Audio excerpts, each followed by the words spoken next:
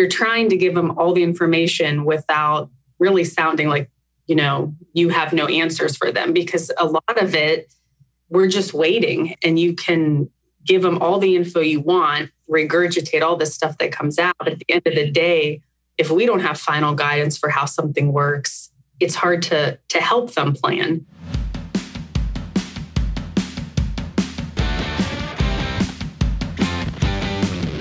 From Ray & Associates Studio, this is Unsuitable, a management and financial services podcast for entrepreneurs, tenured business leaders, and others who are ready to look beyond the suit and tie culture for meaningful, measurable results.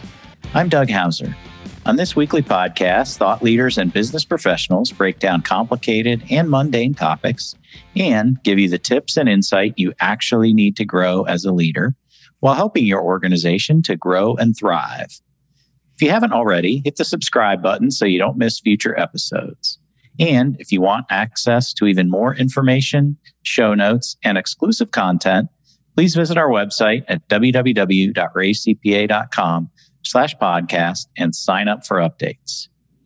Today, two Ray principals, Greg Spees and Melissa Dunkel, are going to talk about potential tax law changes, stimulus updates, and lingering issues from the CARES Act. Welcome to Unsuitable, Greg and Melissa. Thanks, Doug. Great to have you two on. As always, you're two of our best and brightest tax superstars. So appreciate you coming on to enlighten us all further about some of the changes that have gone on. I know both of you have probably done a way deeper dive into the latest stimulus act than you care to. I know, Greg, particularly, you've had a lot of broadcasts here recently, but Melissa, why don't you start us off? Give us maybe a high-level update in terms of some of what has come down the pike here recently. Sure. I mean, Doug, like you've said and that we've talked about, I don't know, it feels like every day, the changes are nothing short of constant. And I feel like the whole year has really been a whirlwind of, okay, what new thing happened today that we all have to read about and digest and figure out how to apply. So obviously there's been a lot of discussion recently with PPP and ERC. And I know between you and Greg, you both, like you said, have done so many webinars and podcasts and discussions of those two topics alone. You could probably fill a day's worth of recordings just on that. I think the main thing with the PPP, the good thing there from the first round perspective is the deductibility of the expenses and that the income isn't taxable. So I think for many of our clients, they had a deep sigh of relief when that came around, to just think about the tax consequence of that not happening was making a lot of people a little nervous, a little uncomfortable. So that was a big one. That was a good thing. And then now all of the round two funding fun that gets to start again, which will continue to, say, hey, talk to Doug for those questions and field those. But, I think just like you, it seems like every week, if not every day, there's a new article about here's what the SBA is doing now. So that stuff definitely keeps us on our toes to stay on top of.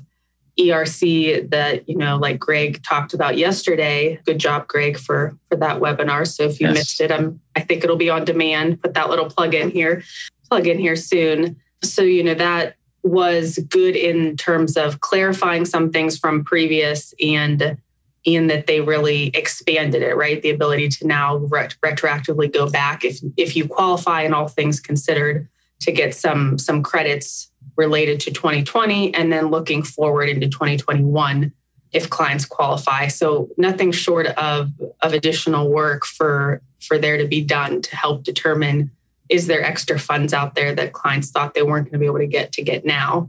Yeah. I think those are the two big things we've really just been talking about a lot lately. Well, and that's, you bring up a great point there, Melissa. And for those who don't know, ERC is Employee Retention Credit, which was part of the stimulus that's been passed. But Greg, that brings up a great point. You've done a deep dive into some of the ERC stuff. I've spent a lot of time with PPP. We've got other experts around the firm in all these different topics. I couldn't imagine trying to tackle all of this alone or just with a small group. So talk about the interplay maybe we've had as a firm in terms of getting everybody together to try to get the right resources involved for a client. Yeah, absolutely. I mean, I've been thinking a lot lately about how much we've seen in this last year. And really the theme of 2020 was uncertainty for me. We were sitting here at this time last year and we had no idea what was about to unfold, really. So, heading into one of the more difficult, busy seasons we've had in a long time, starting with the initial passage of the CARES Act, which, we were all probably a week removed from the office at that point, and they passed that. So we were literally just all trying to take a deep dive and figuring out what it means for our clients. Meanwhile, it's, the end of March, which is typically one of our busiest times of the year as we're gearing up for the tax deadline. So don't forget trying to figure out how Zoom worked in that whole process. Yeah, exactly. Exactly. Can you hear me? Can you see me? Yeah. Yeah, trying to work through those technological difficulties was definitely a part of it. But I think, I was really proud of my teammates here. I mean, Doug and Paul jumping right in on the PPP stuff because we really didn't have time to wait. Clients were asking questions and we were just trying to be as fluid as possible. And when you get these massive overhauls and tax code that's written into these stimulus bills, there's a lot of unintended consequences and unanswered questions. So the way that we divided things up, we had a team internally here of tax folks like Melissa and I, and a couple others that really dug into the tax provisions, the tax-related provisions of the CARES Act. Well, Paul and Doug and his team, took on the PPP process and started putting webinars out to clients, and we started publishing some other material, and basically just the theme was just contact your clients, have discussions with them, and try to figure out what's going on in their business. I think that's been the best part is just collaborating across the firm and trying to get the right expertise involved. And we certainly have shown we're not afraid of that. And you've got to do it because I just couldn't imagine trying to tackle this and be an expert across. People forget these are the two largest stimulus packages in our history.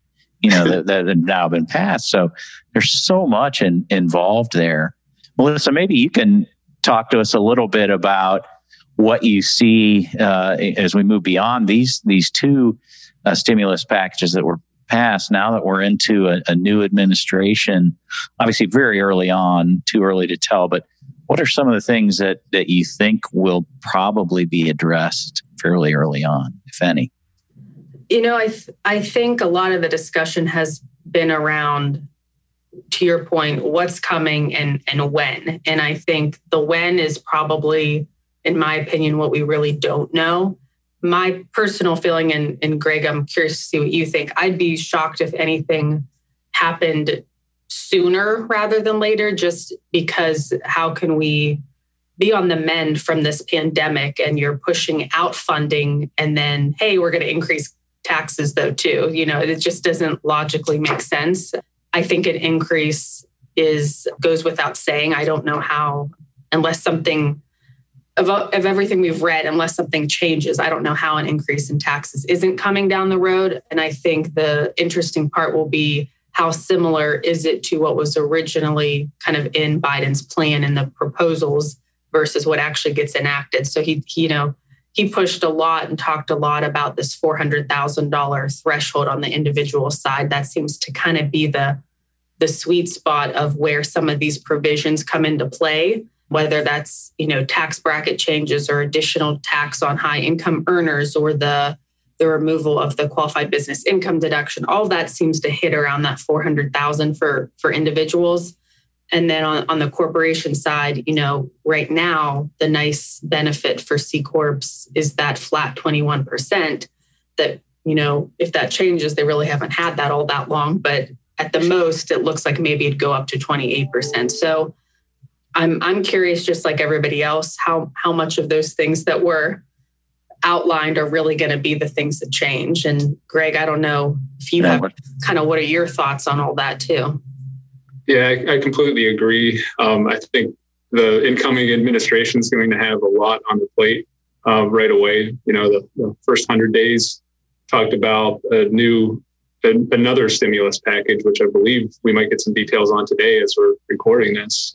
And then also obviously dealing with the vaccine distribution and the pandemic itself from that end, and also getting his cabinet in place. So there's going to be a lot to do and a lot for Congress to handle to pass any major, tax law in the near future. Everything I'm reading says you're looking at probably later this spring or even into summer before that gets addressed, at least, in its entirety. Because as we know through some of these stimulus bills, you might tuck in one or two little provisions here and there that do impact people. But as far as like a broader tax plan, it's probably not going to happen until later this year.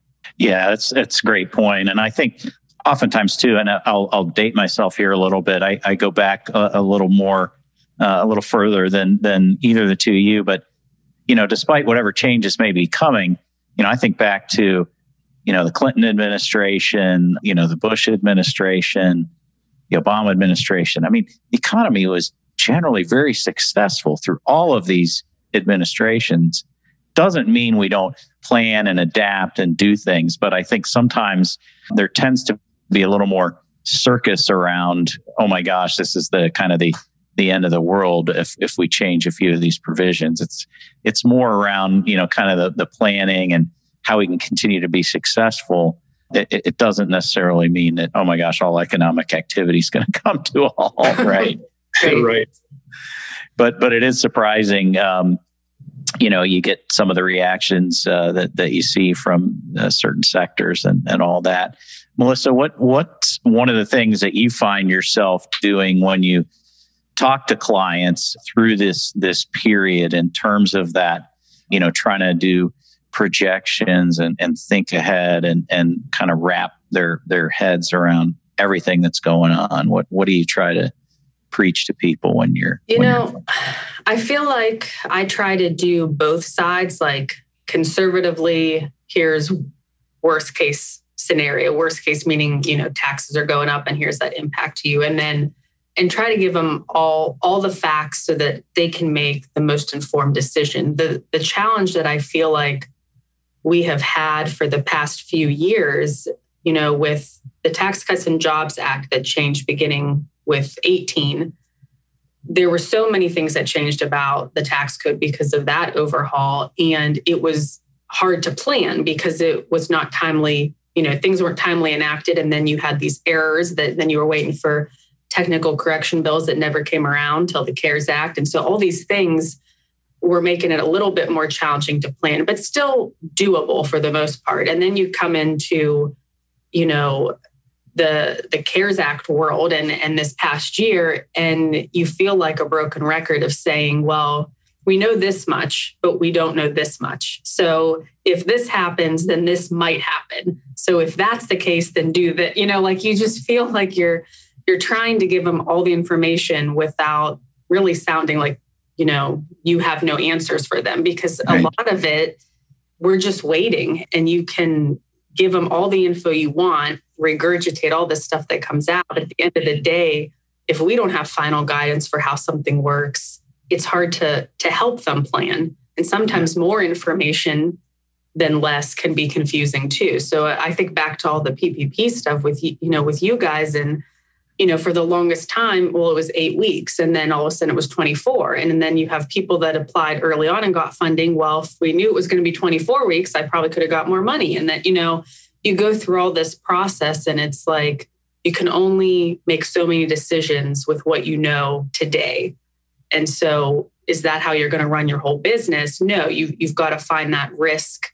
I think that risk element that you're comfortable with. I had a few discussions with clients on, well, if I'm going to be in that threshold of paying capital gains at my ordinary income rates, if when that happens, should I sell a bunch of stuff this year? And it's like, well, I'm not going to tell you yes, because we don't know when that's going to happen, if it's going to happen, and if it happens in 2021, so you can't say, sell all this stuff this year, because that's going to be the best answer, because we don't know. Right. I think, two things that I think of when it comes to that, one, don't be paralyzed with your decision making, because we still have all these unknowns.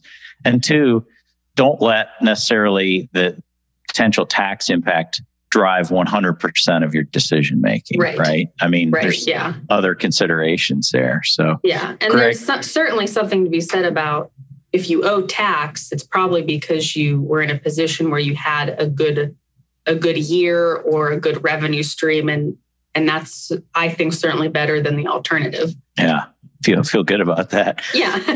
So Greg, what about from your perspective? What are you seeing in conversations with clients, whether it's related to M&A activity or other planning and decision making? Has it changed the outlook much?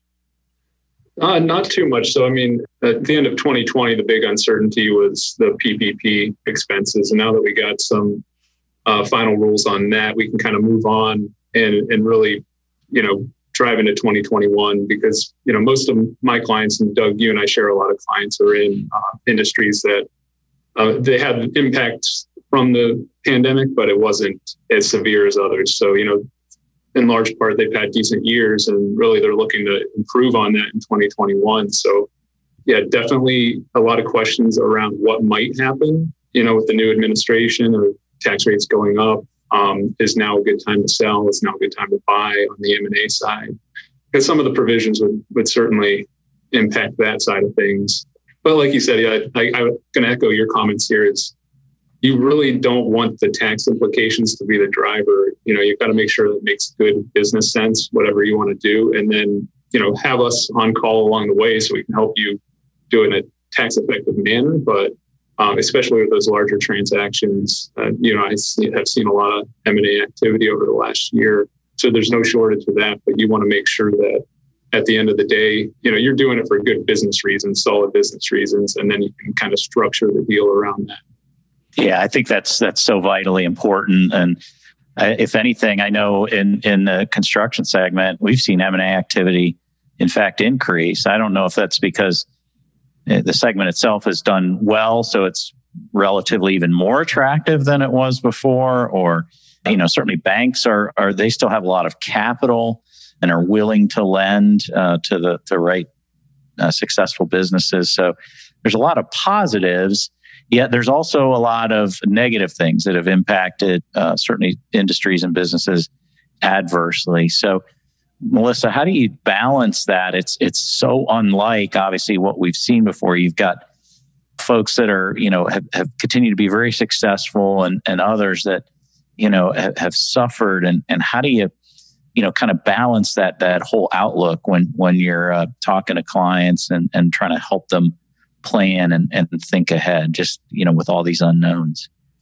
You really do have to sort of compartmentalize the conversations, because like you said, some industries are doing great. And even within the industry, you may have pockets of, depending on their specialty, some are doing better than others. But then when you look just across, at least like my client base, it does vary. You have those that are in that retail space that they are struggling. They're trying to adapt, and they're trying to find ways to, keep customers, get new customers, be innovative, think of new ways to reach people, because that foot traffic is just not there. And it's hard to say when it is going to, effectively come back to normal. So those conversations are around cash flow and ways to save money and ways to save on taxes and to do things differently, and not, maybe splurge on some of the things they were doing in the past. Whereas then you're looking at, on the flip side, clients that are doing okay and cash flow is good and their business is good, and they don't see that changing in the next, 12 to 24 months. So from there, you're looking at, okay, well, I have all this extra cash. What should I do with it? Are there things I should be doing, putting back into the business, investing in other ways, planning accordingly? So the conversations are very different, and you really just have to understand each person's business probably better than you have in the past, because it's not the same cycle that it has been. It's a little more unpredictable. Yeah, I think that's a great point, is taking that time to do that. Greg, from your perspective, what are still some of the most pressing or unknown lingering issues out of the CARES Act and the follow-on stimulus? Yeah, so we've talked about this recently in our webinars with the follow-up stimulus here that we just got. The ERC interplay with the PPP loans is one of the big things that we'll be working through with clients. A lot of that is forward-looking as we look at some of the enhancements to this credit and who is actually qualified for it, and whether or not it makes sense to go after the PPP 2.0 funding. So that's one thing that I think a lot of us are looking at right now. There's definitely other things that have kind of carried over from the CARES Act. We still have a 5-year NOL carryback available for 2020. So, as Melissa mentioned, some of our clients are struggling a little bit for cash flow. And that's really all the provisions of the CARES Act and these other stimulus bills from the tax side have really just been centered around increasing cash flow in the way of credits, the funding through the PPP, but then also carryback claims and other things like that. So it's almost, it is a case-by-case basis, but at the end of the day, we have a lot of clients that are doing well that we're doing traditional type tax planning for and trying to plan for, what might come down the pipe. But then we also have clients that aren't doing as well, so we can take advantage of some of these new provisions in the CARES Act that can help them improve their cash flow and get through, to the other side of this. Yeah, and you think through all of the kind of the unintended consequences with this too. For example, with COVID, so many more people working from home or a hybrid model. We haven't seen really the fallout yet from, say, the municipal level where, taxes continue to be paid and withheld for folks based on, where their office, quote unquote, was.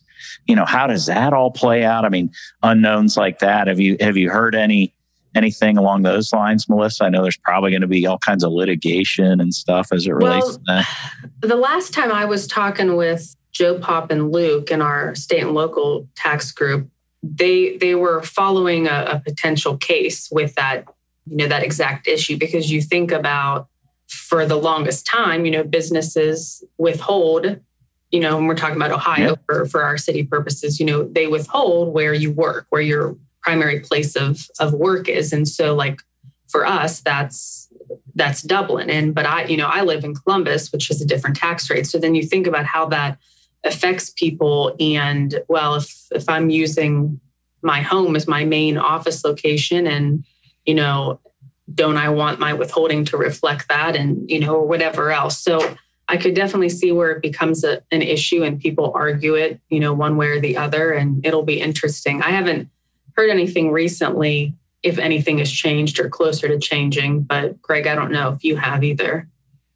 No, I haven't either. I was just going to say, I think, that's a tough topic for an entirely different podcast there. Right. The state and local implications of all this, as states are struggling for funding, they're going to, implement new taxes and change some things around. And obviously they don't have to follow all the federal rules that we're getting through the CARES Act and other things like that. So it just raises a whole host of other questions. It's just this cascading effect, and you can imagine the impact to municipalities and their funding and all of those things. And, we're just really kind of tip of the iceberg, I guess, is the point with all this. And I think, even like in Ohio, the BWC, the Bureau of Workers' Comp, all these, huge dividend, 370% dividend that they gave back in December. Well, I was on a Ohio Society of CPAs thing earlier today, and I didn't realize this. Maybe you guys, it's certainly more your area, but that dividend will now be part of the CAT tax, for folks. So it's like, all right, you got this nice, huge windfall, but guess what? There's going to be tax on it. So stuff like that. It's just, I can't even follow it. No, and that's a good point, because I know for one of my clients, when I was looking at stuff, in talking with the state and local team, Ohio sounds like they're following the rules of PPP and the expense deductibility, but that's not across all the states right now. I don't know if eventually that will be the plan, but some of the states I was looking at, they had not passed anything to follow suit. So then as we're trying to plan for, fourth quarter estimates and whatnot, you have some that are proportionately higher because of that, just to be conservative. We don't know if they're going to allow the deductibility or not. Yeah. I guess that, for me, I got to call the experts. That's why we call you guys.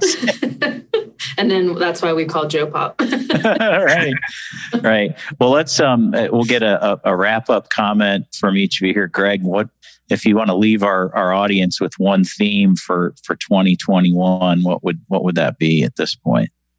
I would say just be patient. The rules are going to continue to unfold as we go through busy season. Stay in contact with your advisors, and we're going to closely monitor what's coming out, but it's likely to change by the day. So it's something like we're all kind of working through together. And, I think at the end of the day, we'll try to do what's best for each individual situation. Sage advice for sure. Melissa, what about you? If you've got an overarching theme? Yeah, Greg, I like yours. I like the be patient one a lot, because I think you're right. It's the wealth of information to come that I don't think has ended. And, I've always liked the phrase of just kind of get comfortable with being uncomfortable, because I think the last year and this year, if nothing else, they will continue to be uncomfortable for people. And I guess I hope it can't get any worse. Don't say that, Melissa, please. Please. It can only go up from here. That's my positive thinking for the day. I hope so. I guess my theme is always, I like it when our clients, when we get our advisors and their advisors all together, not just us, but, financing provider, if they have a financial advisor, all these things. I think and now in the world of Zoom and all this, it's so much easier than ever before to do that. Get everybody together, because we all have different perspectives, different ideas, and can help the client from all angles. So that's the message for the day, at least from me. So yeah, I completely agree with that. Well, Melissa and Greg, it's so great to have you on as always, and really appreciate your insight. And I'm sure we'll have you on again as we hopefully get more clarity as things move forward and not less. More rules. Yeah. I guess that's not going to change, is it? Nope. No. Well, thanks again to both of you. And if you want more business tips and insight, or to hear previous episodes of Unsuitable, please visit our podcast page at www.raycpa.com/podcast. And while you're there, sign up for exclusive content and show notes. Thanks for listening to this week's show. Be sure to subscribe to Unsuitable on Apple Podcasts, Google Podcasts, or wherever you're listening to us right now, including YouTube. I'm Doug Hauser. Join us next week for another Unsuitable interview from an industry professional. The views expressed on Unsuitable on Ray Radio are our own and do not necessarily reflect the views of Ray & Associates. The podcast is for informational and educational purposes only and is not intended to replace the professional advice you would receive elsewhere. Consult with a trusted advisor about your unique situation so they can expertly guide you to the best solution for your specific circumstance.